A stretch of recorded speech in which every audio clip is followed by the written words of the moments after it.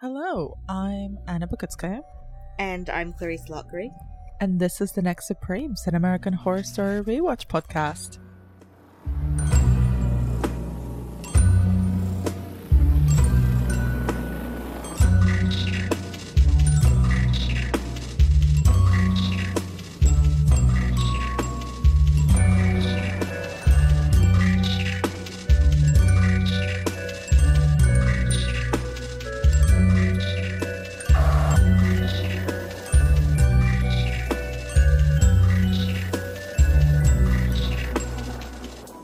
In this episode, Dandy's Cabinet of Curiosities does not last long, and Elsa Mars's dreams come true.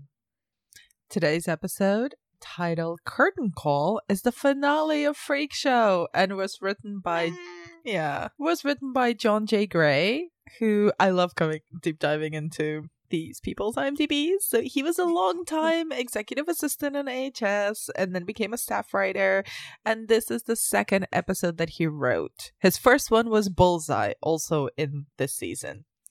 And the episode was directed by Bradley Bucher, who has come up over and over again and is a longtime collaborator and director for AHS. So this episode is mainly Dandy and Elsa. Shall we start with Dandy or Elsa? I feel like start with Dandy, because Dandy's kind of the first chapter, and I feel like Elsa's the second chapter.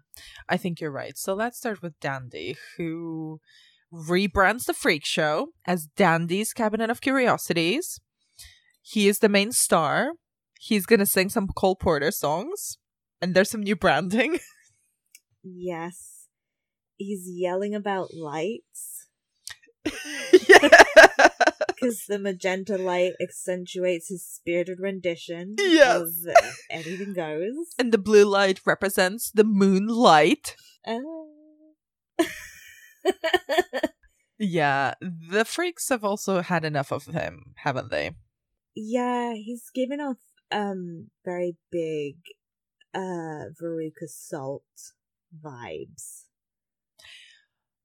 I mean, he's got very big sort of trust fund kid, sets up a shortage marketing agency, and calls himself a creative director vibes. Yes, send him down the Golden Goose chute. So he's very abusive, absolutely doesn't know what he's doing, and the freaks quit. Yeah, they beat the shit out of him. Good. Excellent. And Paul absolutely reads him to rights, which I love. It's such a great scene. A read. And he says, "You'll never be one of us." Yeah. And Paul delivers the best insult of all. I think it's the best insult of all. The most hurtful one. Where he's like, "You're boring." Oh. Yeah, boring. You're boring. And then he just walks away. I love it. It's very good. It's excellent. But we could probably guess what happens next. Yeah, Dandy doesn't like it very much. And he does a few murders. Yep. The writers go, "Oh, fuck, it's the last episode. There's so many people left alive. What the fuck are we supposed to do? Just kill everybody. Just and he'll hum the Nutcracker, so it'll be like, spooky. One thing I want to say about this scene. Yes.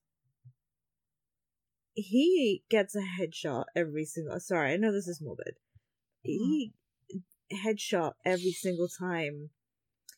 That's really hard to do. That probably should have been a skill. So Dandy does have a skill. He's really good at shooting guns. I would want him on my Call of Duty team. You headshot snipe every time. So, we make fun and stuff, but I found this scene actually to be quite effective. It's very in cold blood. It's genuinely in cold blood. Yeah, I think I would have if I have always struggled to take this scene seriously because I can too easily see the cogs whirring. What do you mean? What do you mean? Well, because it's the last episode and they're lazy and they can't be bothered to write an ending, so they just went dead, and everyone dies.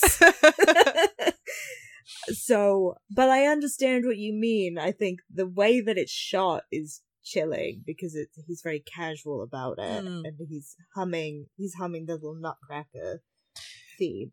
It actually really reminded me of the first season when we finally see Tate's like high school massacre. Yes. Yeah, I found that was more chilling because I think. Well, yeah, because the whole season kind of made us root for Tate, whereas here, Dandy from the very first moment is not just unlikable, he's like a full-blown psychopath who has no impulse control whatsoever. He is only kind of chill and focused when he is literally massacring people. Yeah, and I guess like Dandy's character is more symbolic than he is rooted in any kind of reality. Mm-hmm. You know, because what's so chilling about Tate is that there were parallels to real life. You know, he kind of fit the profile of a real life mass murderer. Like Dandy, that there's not a lot of Dandy mots out there murdering people. Let's hope not. Well, usually they're so rich that they can just, exploit people. They don't have to murder them.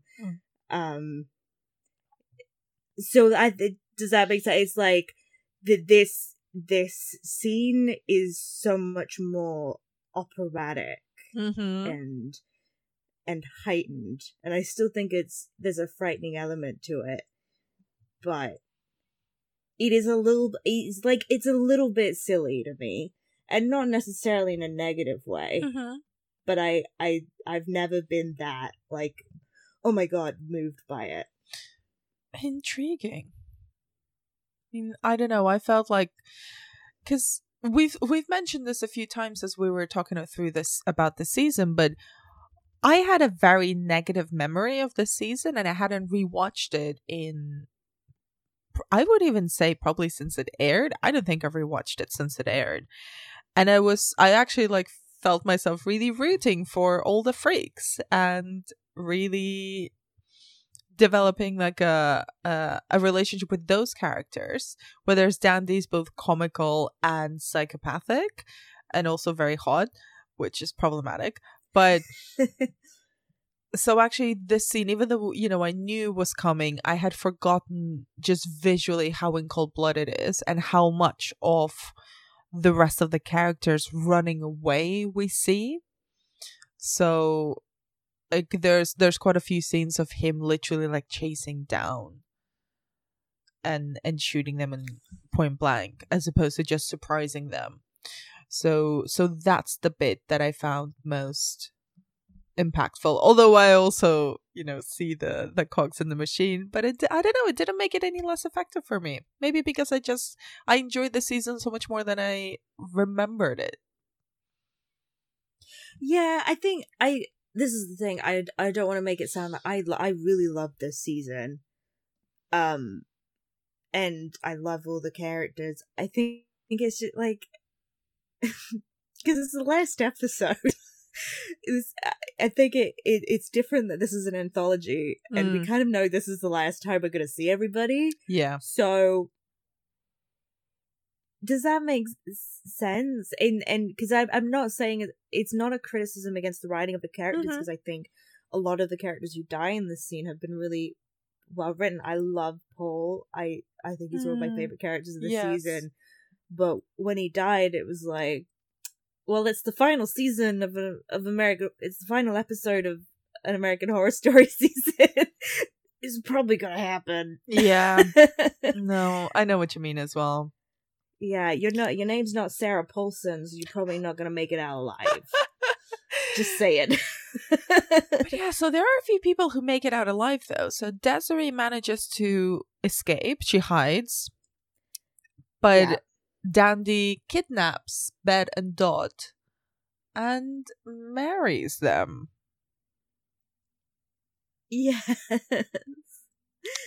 And he Okay. hires a flautist. And a harpist. I want to know their stories. What did they think was happening? I think they were just in it for the cash, to be honest. Just another day in the life of me, the wedding flautist. So curiously, he only really marries Bet, doesn't he? He doesn't marry Dot. Yeah, because Bet was always the one that was sweet on him. Yeah. And Dot was the one who's like, I'll give you privacy when you bang. Oh, and he calls it our revels. He's like, oh god, it'd be such a shame if you didn't, occasionally want to partake in our revels. Listen, I'm gonna go on the record here and say Dandy Mod has never had sex.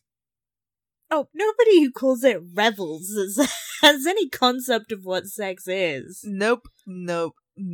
Dandy, oh my god. There's also this thing he says where he's like, oh, I want a stallion needs all his mares to be involved or something like that.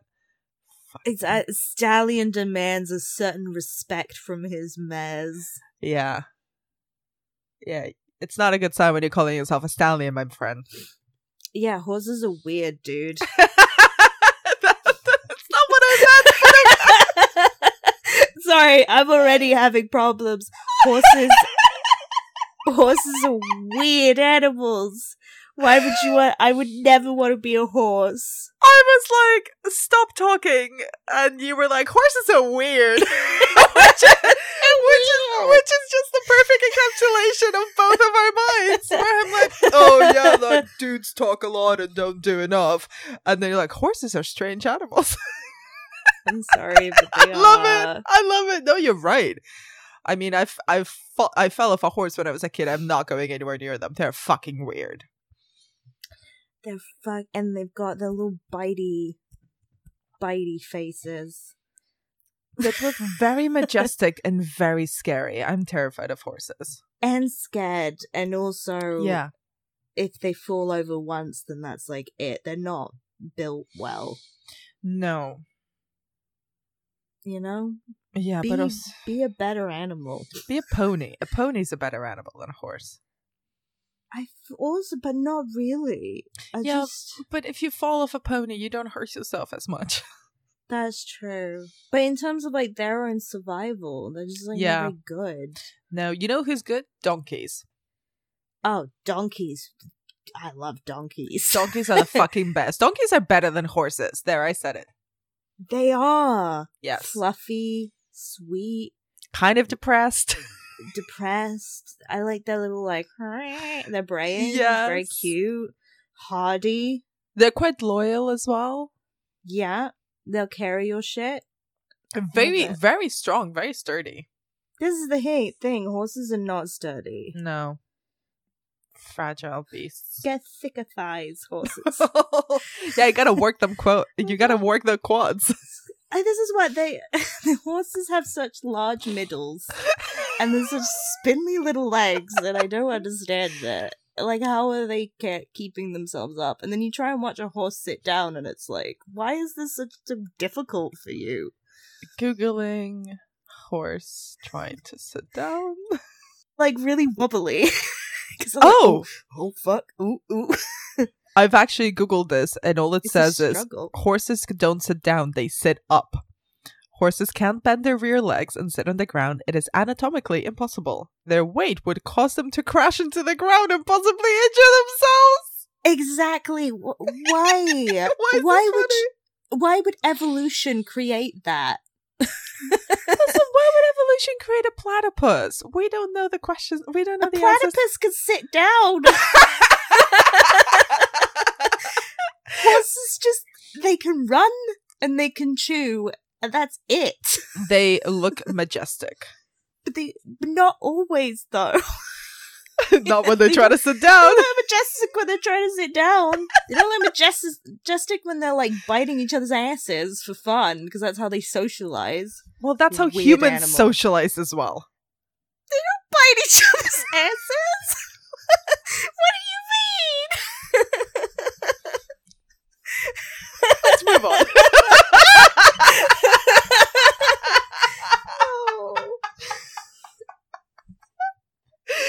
Oh my god. I don't want to know how you say hello to your friends.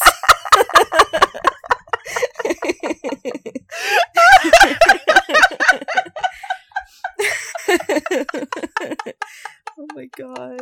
Look, it's the last episode of the season. It is It's real, like, end of term vibes it is in this podcast. Listen, it is what's happening. Like, this is the finale of Freak Show. It's like throwing everything on the wall, seeing what sticks, and talking about evolution and horses sitting down and biting people's asses. That's what's happening. Let's just embrace it. It's chaos. Yes. So, back to organized chaos. Bet marries Dandy, and they're having their little supper. But twist, the French-trained cook that Dot has hired. Well, the French-trained cook that they have hired to cater for their wedding night is actually Desiree, and Jimmy is the butler. And the freaks capture Dandy. When she said French trained, is she French and trained, or trained by a French person? I think probably like trained in French cuisine is what they implied. Okay. In France? That makes sense. Because this is like pre-Julia Child. Like, the mainstream appeal of French cooking is not like still accessible to the public, so we can imagine that you'd have to go to France to train in how to make and how to cook French cuisine. Because Dandy's not smart, because No, of course not. He's got money. He doesn't need to be smart. Bet and Dot have they were living with their mother, completely isolated from society, and then immediately went to a circus. Where the fuck would they have met a French-trained cook? How would they know that person? Did he not think for 5 seconds? Of course not. Of course Wait not. a minute. Stallions don't think, Clarice. They just bite asses. Yeah. So, what do you think of the freaks' execution of Dandy? Because it is an execution. I have one question I need to ask. Oh my god. Okay, wait, hold on. I'm ready. I know why, for the purposes of the show, they have to strip him down to his underwear to kill him. But in the context of the show, why do they do that? I will not be taking questions at this time. Because it makes narrative sense, okay? It makes narrative sense. It wasn't like, so they put him in the Hardin Houdini dunk tank. There's a better name for it. It's called the water torture cell. Yes. Okay, the dunk tank. Yeah, that's less dark. I believe it was not a part of Houdini's act. Sorry. I believe that it was not a part of Houdini's act that he would strip down to his tidy whities to do it, right? Wait, oh my god, Clarice. I actually think that it was. Was it? Yeah. Because I read about Houdini that, oh my god, do I have a stage magic fact for you? What the fuck is going on? I read about Houdini that he did, in order to prove to everyone that he wasn't hiding the key anywhere, he would do his, like, escape tricks stripped down. Okay. Wait a minute. What? I've Googled it. Yeah. He was wearing a swimming costume. Well, or he was wearing like a gymnast leotard, he was not in little tiny white panties to be like, hey baby, welcome to the gun show, I'm gonna dip myself in a dunk tank.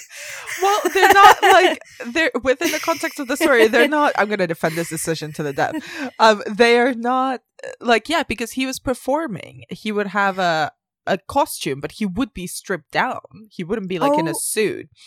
There is a picture of him in swim trunks, it looks like. Yeah, because he's performing, but Dandy's not performing. They've literally like, they're gonna kill him, so they're not gonna put him in a swimsuit.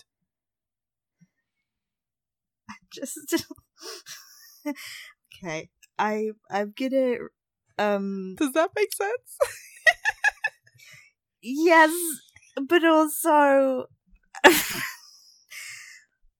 this man murdered all your friends, and you're like, take his socks off. I feel like, I don't know. Well, I understand the explanation. I'm not sure that's why they did it in the show. Why do you think they did it in the show? Because male objectification. I have no problem with that. They wanted to objectify the man. Which we're all in support of because, payback time. And also because Finn Wittrock worked really hard for those abs, and you know what? Show him off, babes. Show him off. Yeah, not specifically payback time to Finn Wittrock. No, absolutely not. Objectifying women, I'm sure. But societally, yes, it's time to set the balance right, but maybe not in a magic context. I think in a kind of in a freak show context though, it is also that thing of, well, we're now objectifying you in the way that you objectified us, and that everybody has objectified us as just like these quote unquote weird bodies to look at and not, people to respect. That's fair. That's good. Yeah, that makes sense. Because he's been objectifying Bet and Dot so much. Yeah. So it's like, well, we're going to objectify you. It is time for the gun show. We've decided. And I actually really love this scene. I mean, thematically, it's such a good closure for Dandy and for the freaks that have remained alive. And also, they do genuinely take so much pleasure in watching him die. I love how they're all lined up, and yes, Desiree's got the popcorn. Yes. And the way she's so casually, when he's dead, go, that boy is a star. I love it. Beautiful line delivery, perfect little piece of dialogue. Mm-hmm. Absolutely great shot. A great shot of them as well, like from behind, watching the stage with just this water tank and Dandy's body floating in it. And, that's the end of the freak show, really. And they killed the biggest freak of them all. Yeah, it is a great... I do love this scene. I was just pointing out that, I was thinking about it in universe of that decision. I see it. But I see it that. makes sense, and I do. I love this scene. I think it's very poetic, and that's what American Horror Story does so well. Is this a constant idea of poetic justice? So, before we wrap up all their endings, what happens to them after this? We need to talk about what happens to Elsa after she leaves for Hollywood. Yes.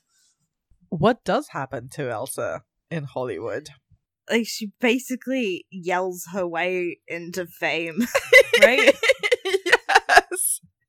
She goes in demanding to speak to the manager of Hollywood and make her into a star, and she fucking gets it. She yells at the receptionist, and then the receptionist says, what is it? Something about Marlena. Oh, yeah. Marlena did it better. And she says, snaps. And she slaps her across the face. She commits assault. And then she cries dramatically. She kind of Karens it out, right? Mm-hmm. And then some random executive walks by, and she cries a little more, and then ba-doom-ba-dee-boom, she's famous. Yes, she's got 3 Emmys. She's got 3 golden albums. And she married the executive, who, by the way, we need to point out, is played by David Burtka, who is Neil Patrick Harris's partner. Which is so cute. I love Yeah. that for them. Yes. They're a very cute family, and I enjoy their Instagram posts. They're like family goals. They have the most adorable children, and they do like thematic dress ups all the time on all the major holidays. I love it so much. And they take them to Disneyland all the time. It's just really cute. Oh, it's fucking adorable. Anyway, but yeah, things are not going so great because Elsa has achieved all her dreams, and yet she's alone. She misses her freaks. She misses her little Pinocchio man. I'm sorry, but she has 2 dogs. What is she complaining about? And her dogs are called Showbiz and Box Office. And they're spaniels. They're King Charles Spaniels. They're beautiful little dogs. Stop complaining. Well, she's never going to be happy, is she? No, this is the thing. Like, very, she got everything that she ever wanted and she's still complaining. I'm so hard on Elsa. I should be kinder. She went through a lot of trauma. But, I mean, she does kind of get some bad news because as mean as she is to everyone, Hedda Hopper, wink wink nudge nudge, unearths that snuff film where Elsa gets mutilated. Yeah, so it's kind of a series of bad events because Massimo also visits her and tells her that he has terminal cancer and, probably will not be around in the next month, will be dead. And one thing I do really like about her characterization that makes a lot of sense to me is that I kind of understand her dissatisfaction with being famous because she is an exploiter. That's what she's been her entire life. And she's always the people in her freak show, she's always really infantilized them. And she's been obsessed with this idea, with Pepper, with Muppety, this idea of like puppy doggish, of like ownership. Of oh my gosh, what's the word? Love where you don't need it. Unconditional love. Sorry, she's always been fixated on this idea of unconditional love, and she's always assumed that the people in her freak show would love her unconditionally because, and in such an insulting way, because she saw them as less than her. So of course they would love me. I'm their savior. I'm their mother. And so when they betray her, she goes to Hollywood, and I think she expects the same thing. But she realizes, Hollywood has very exposed power structures. And I think it becomes very clear to her that the power dynamics, because she sees all the yes men that work for her in Hollywood, and I think a part of her brain realizes that, oh, that's what I've been my entire life. That's the same with the freak show. Is that, oh yeah, they were just yes men because I gave them, I was their economic exploiter. I was the one paying their paycheck. Yeah, it was a trade-off. She would pay their paycheck. She would give them a living and lodgings and sort of protection to one degree or another. But then in exchange, what she demanded was not so much labor. It was love. Or, a fake version of love. Just bullshit. Nobody loves their boss. Yeah. The whole point of that relationship is that it's money. It's not about love or literal affection. Exploitation of labor. It's a business relationship. It's not an emotional relationship. Yeah, and I think that is the real source of her dissatisfaction in her Hollywood position. It's not so much I have it all, but now it's not enough. I think it's that. And I think that's why she's always been so connected to Massimo, is that in fact, like, she was indebted to him. If we're talking about power dynamics, you know, he was kind of the one person that she could never exploit because he saved her life. He made that decision. She never had the chance to manipulate him, and he made the commitment and the show of love without her. You know, it's something pure. So I think, you know, when he says, well, I'm dying, that's it, bada bing, bada boom, he doesn't say that.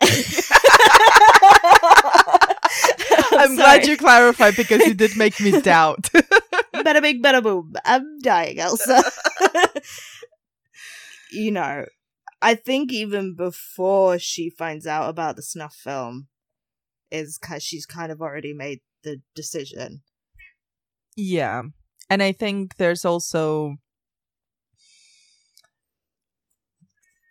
I don't know if she makes the decision before she finds out about the snuff film and the fact that there's like no going back. The fact that this is the end of her line. Like, once she cannot hide, there is no one who is going to fix that image problem for her.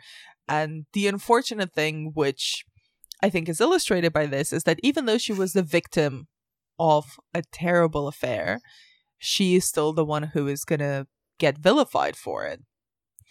And they bring up the Freak Show massacre as well. And even though she did not do that, she is also going to get vilified for it. And I think she's, you know, very aware of that reality in that moment, in that split-second moment, which is still a reality of there will be people who, even though they're the victims of a situation, will always bear the consequences, not just of whatever act of abuse is put upon them, but also of quote-unquote reputational damage. Her reputation will be tainted because she was put through this ordeal, and her reputation will be, and her career will be tainted because not because she's a massive fucking dickhead, which she is, but because of these extreme situations that were not her doing, that she, you know, she's not responsible for the massacre. I mean, perhaps, you know, we could argue that she is kind of responsible for selling the Freak Show to Dandy Mott, like psychopath TM. But yeah, I feel like that one she is responsible for. The other thing, absolutely not. Yeah, but you that don't sell yours. Sorry, but that's not what they like hold against her. They hold against her the fact that she managed the Freak Show, not the fact that she like betrayed her family of, you know, her troupe of freaks by selling it to the psychopath. It's just the fact that she was a part of that community that they're gonna vilify. That is true. So yeah, that I found very, again, one of those like emotionally resonant scenes that almost accidentally happen in AHS. But her decision to perform on Halloween obviously marks the return of Sorry, I went a bit too early there. I'm sorry. No, go for it, because, like, you know, your Bay number 2 returns. He's back. The gentleman from England, Sir Top Hat. Sir Top Hat a lot. West Bentley's finest hour. Edward Mordrake is back. And he's not really sure why he's in Hollywood, but he's ready to do his job. And she's singing Heroes by Bowie, yes. By Bowie for her Halloween show. And he walks up and he's like, "Oh, wait a minute, you want to do this willingly?" Nah. That's not how we play the game in Edward Mordrake's place. You don't just call me up like I'm some booty call. Yeah, you don't booty call Edward Mordrake. You do not booty call Edward Mordrake. Absolutely not. You're going to heaven, girl. That's my ultimate revenge. Which, again, it's not revenge. She's been real bad in her lifetime. Yeah, but you don't booty call Edward Mordrake. And there's nowhere else to go. If you don't go to hell, there's not a third option. You gotta go to heaven. And ultimately, she played a very clever game here. Yeah. And, she gets a happy ending. She gets to go back to the freak show and, everybody loves her unconditionally. And she gets to hang out with her friend Ethel again. And she gets to perform her songs in her little blue Harry Styles suit to a full audience. Because Ethel says stars never pay. That is true. So I guess it's quite a... I guess it is intentionally meant to be a little... not bittersweet, but there's a little bit of like a trick at the end of that. Oh, she does get away with all of it. Because she's a star. She was always a star. She was always a star. And I guess there's also a little bit of like a meta thing here because this is, well, at that time, not to spoil anything in the further seasons, but this is Jessica Lange's last season. She was retiring from the show after the season. So it's also a wonderful kind of send-off for Jessica Lange and her final AHS character. Yeah. Did they know at the time that she didn't want to come back? Yeah. She'd announced it. She'd announced that this was going to be her last season. Oh, well, that makes sense then. Yeah. Can't end with Jessica Lange having a bad time. No, absolutely not. You send her to heaven and you put her on a stage in beautiful white pumps and a teal suit. Just gotta sing Life on Mars for eternity now. You know what? That is kind of my idea of heaven. Oh. Except it's not Jessica Lange, it's Harry Styles. Yeah. And Lizzo singing Under Pressure. Nice. Yes. And we get a little bit of a wrap up for the rest of the characters as well. The ones who are left alive. They're all watching the Elsa Mars spooktacular. So what's going on with the rest of the freaks? Desiree! Oh, she's with her guy and she's got two adorable little kids. And I know we haven't really been doing fashion this season, but her blue suit with the fur trim collar, the little capelet, the little fur hat is such absolute perfection. Yes. She looks so beautiful, so good in it. And I'm just good for her. Yes. And good for Jimmy and Dot and Dad. And the little girl, maybe, in she's pregnant. Yes. And because he says, "Are all the girls doing good?" And she's like, "Yes, all of them," which implies that they're twins. That they're giving birth to. Well, I don't know. I feel like it's very vague because obviously she's referencing also Dot. Yes. No, Bet. But also the child. But I think there's implication that it could be children. Mm-hmm. And it was all good. Their house is cute, very 60s. Very cute ending for all the good characters except TV dinner. Yes. Cute. Jimmy's feeling comfortable with his wooden hands. Elsa's in heaven. Massimo's, well, probably going to die soon. Massimo is. Where did he go when he died? Yeah, he should have appeared in Elsa's heaven, right? Surely he will go to Elsa's heaven. I don't know. Kind of implied that only members of the freak show were there. Maybe it's because he's not dead yet. That's true. I'm hopeful. True. So, that's the end of Freak Show. Shall we do our last Freak Show categories? Yes. So, what is your favorite quote of the episode? Okay, this is a really obscure one, but it made me laugh. Okay. When Edward Mordrake is coming in, obviously, wherever he goes, so does the ice the dry ice machine. Yes. And some TV guy is like, the mist doesn't come in until the goblin sketch. And I just want to know, goblin sketch? Tell me more. Oh my god, that's a really good one.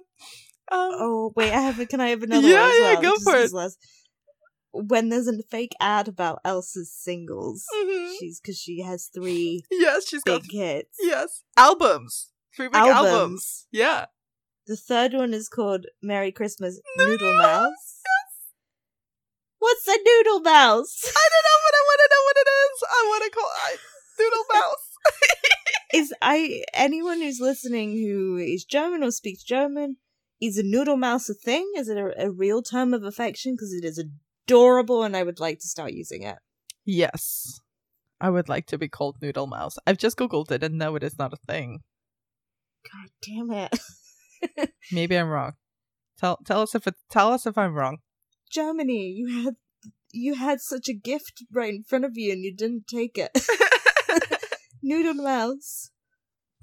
I love that one. What's your favorite? I've got 2 dandy ones. I'm sorry. Nice. I love it.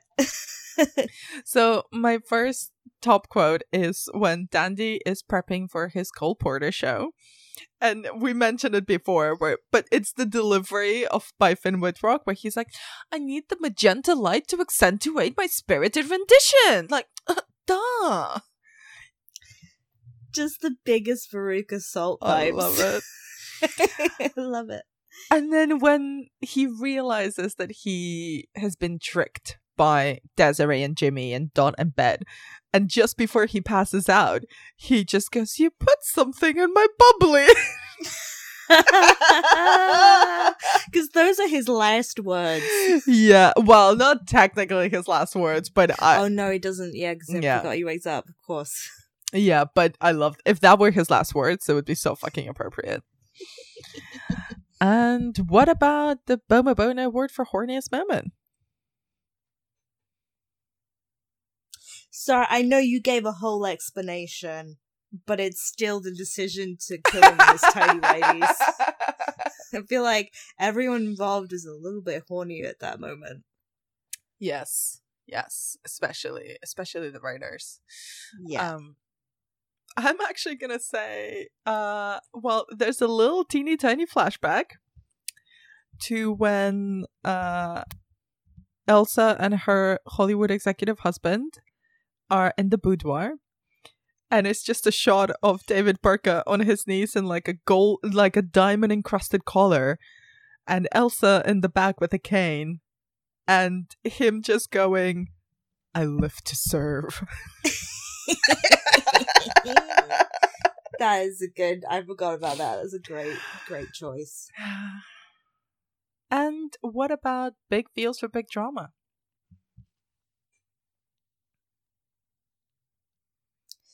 I feel like Paul's put down of Dandy is perfect. Yes, excellent. Big feels.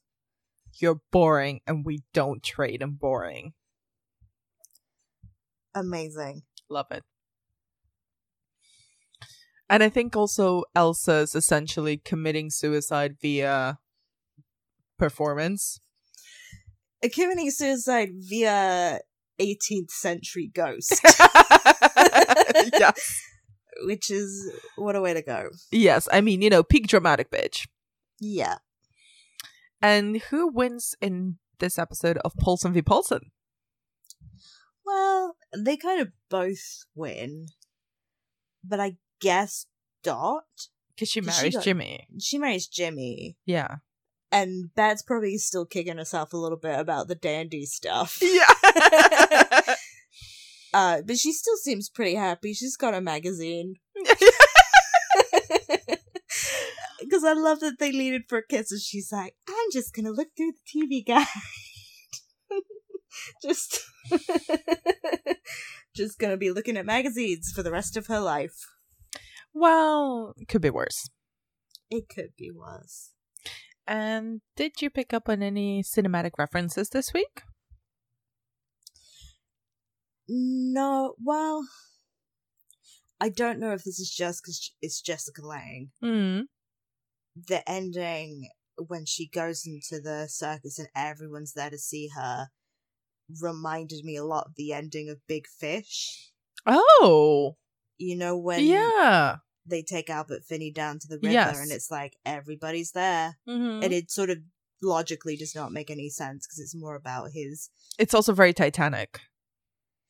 It is very Titanic. Yes. That's a good point. So, yeah. Oh, I'm sorry, I'm just thinking about Titanic now. Right when he did the staircase. Yes. And when, like, you know, Leo in Titanic extends his hand to Rose, Kate Winslet's character, she, like, goes back to being young. And it's the same with Ethel. It's like there's Ethel like, hey, Elsa, buddy. Gonna hang out forever.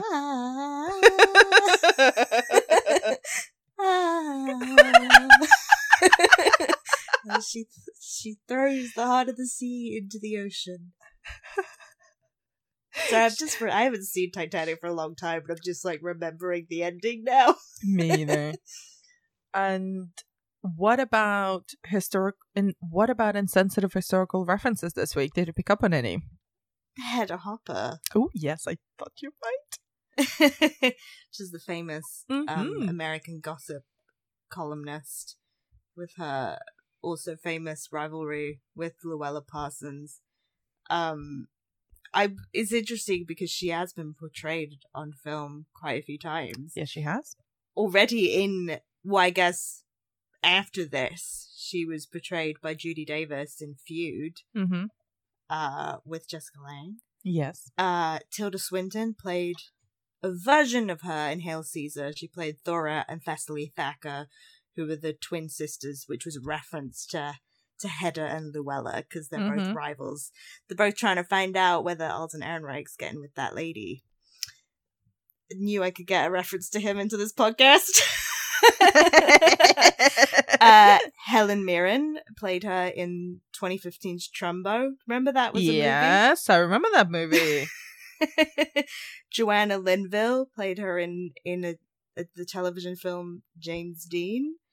There's so many. Fiona Shaw played her in RKO 281, which is about the making of Citizen Kane.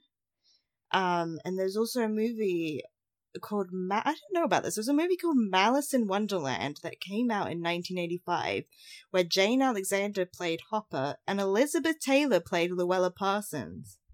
Yes, I did know about this because Karina Longworth has just started another season of her podcast, You Must Remember This, and it's called Gossip Girls. Fucking great title, by the way.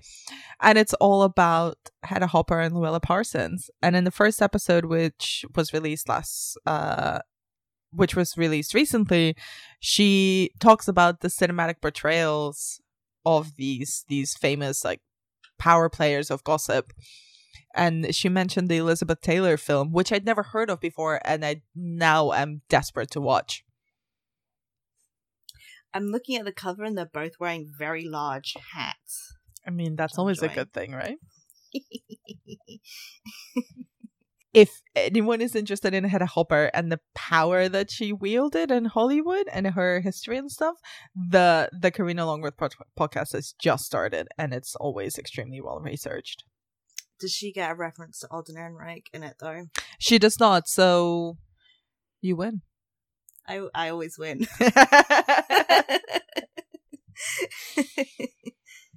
And, you know, who is the final MVP of this last episode of American Horror Story Freak Show?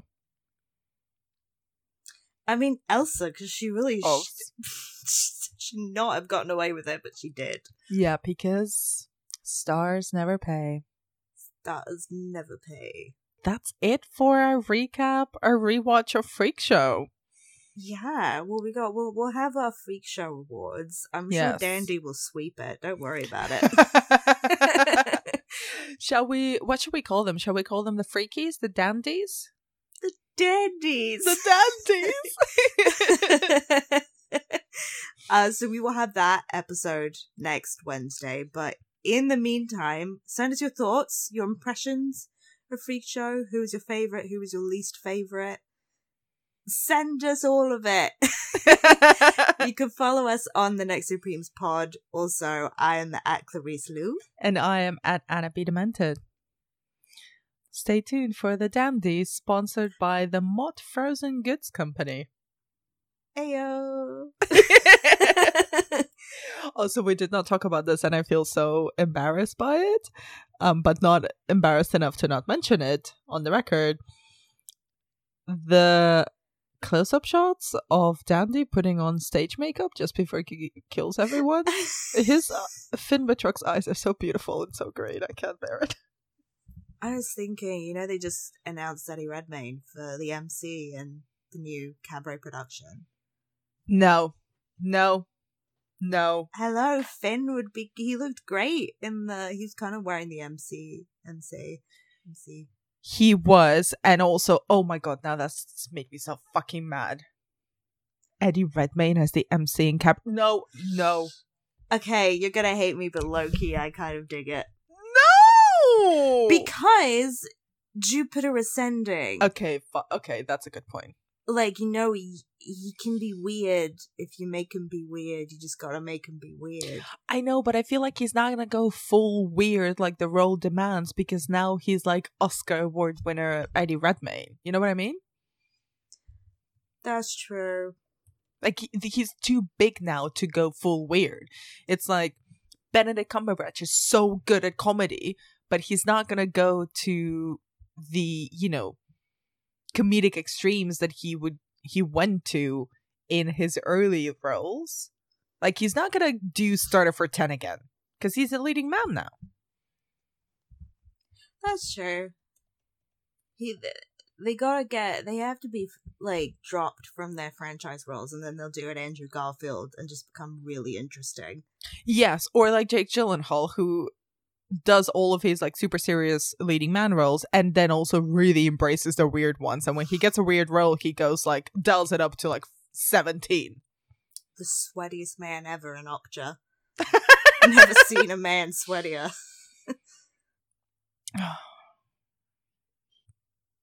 Okay, now I just have to go and think about that. Also, I can't believe it that we got there was a whole scene with David Bowie's Heroes, and I didn't mention Jojo Rabbit once. Congratulations. Congratulations to me. It's called growth. It's called not being obsessively on brand all the time. It's like you were written by the writer's room of American Horror Story. It really was.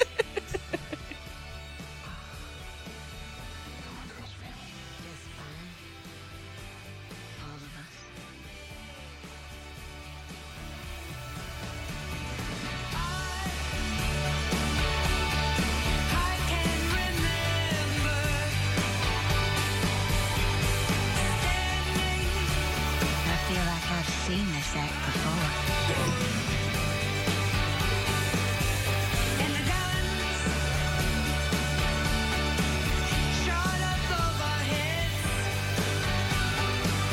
and we kissed as though nothing could fall. And the shade was on the other side. Oh, we could be there forever and ever. Then we could be here. No, the mist doesn't come up until the goblins get